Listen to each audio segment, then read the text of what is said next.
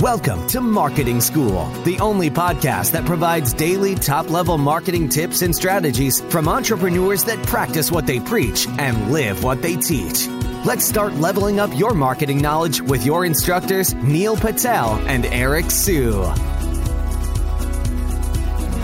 Today, we are going to talk about how to double 2x your SEO traffic in 2023.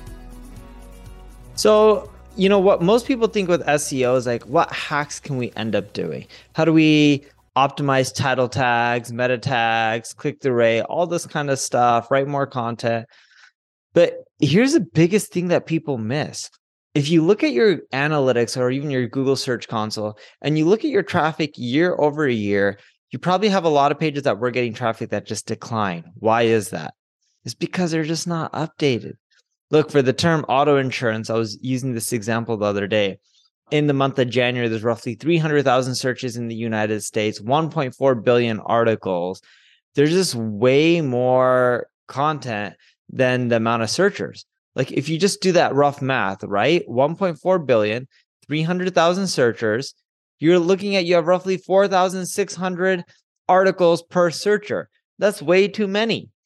So the issue isn't content. The issue is this fresh, updated content.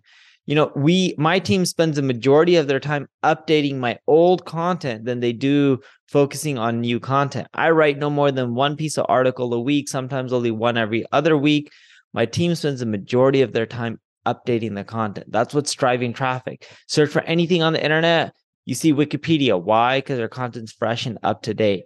That's the only way to really dominate SERPs in 2023 is just to constantly keep your content updated. We created this topic and Neil and I didn't sync or anything beforehand, but I was literally going to say the same thing. And so I'm going to give you some practical tips on what you can do here. You can look at pages that are losing traffic over time. There are, decay tools out there that you can certainly use, or you can just kind of monitor star the pages in your analytics and just look at them over time. But I like you can use Ubersuggest for this. In this case, I'm going to talk about Ahrefs.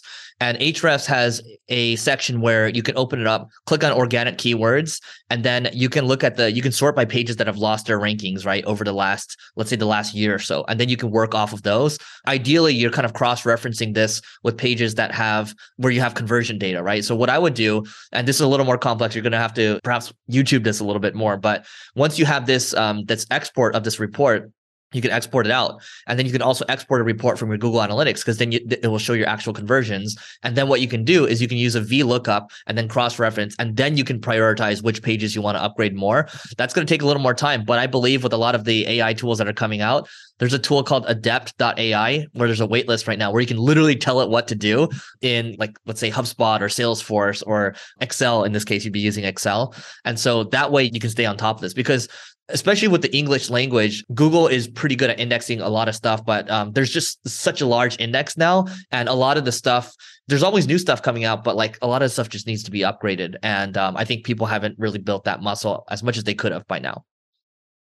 Yeah, dude, I totally agree with that. By the way, have you ever, I don't know when it was, but HubSpot published an article on how many people they have in their content team where they talked about it. This was years and years ago, but they have a massive team that just spends time on updating content. Yeah, I think it's like 20. It's something ridiculous. That was from 2 years ago, so it has to be higher than that now. Yeah, and what we found is just having a ton of people, like an army of people, just focusing on updating content, like it just increases your traffic. It's one of the best things that we've done.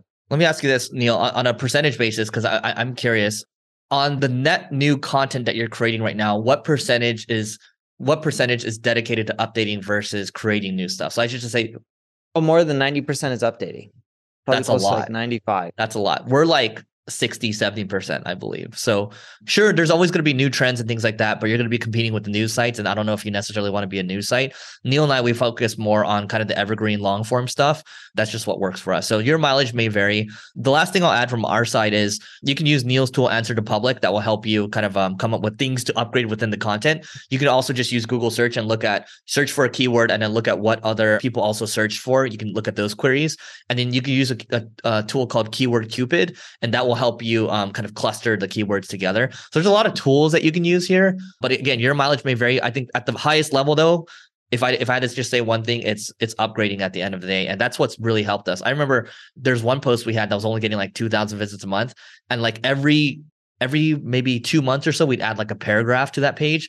And then that page is now getting 30 or 40,000 visits a month. So that stuff adds up. Neil, anything else?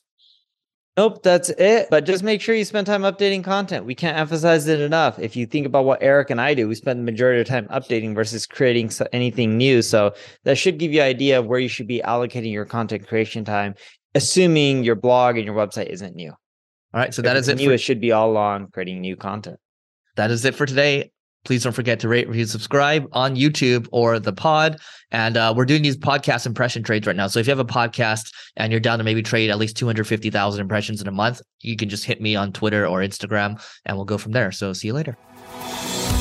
We appreciate you joining us for this session of Marketing School. Be sure to rate, review, and subscribe to the show, and visit marketingschool.io for more resources based on today's topic, as well as access to more episodes that will help you find true marketing success. That's marketingschool.io. Until next time, class dismissed.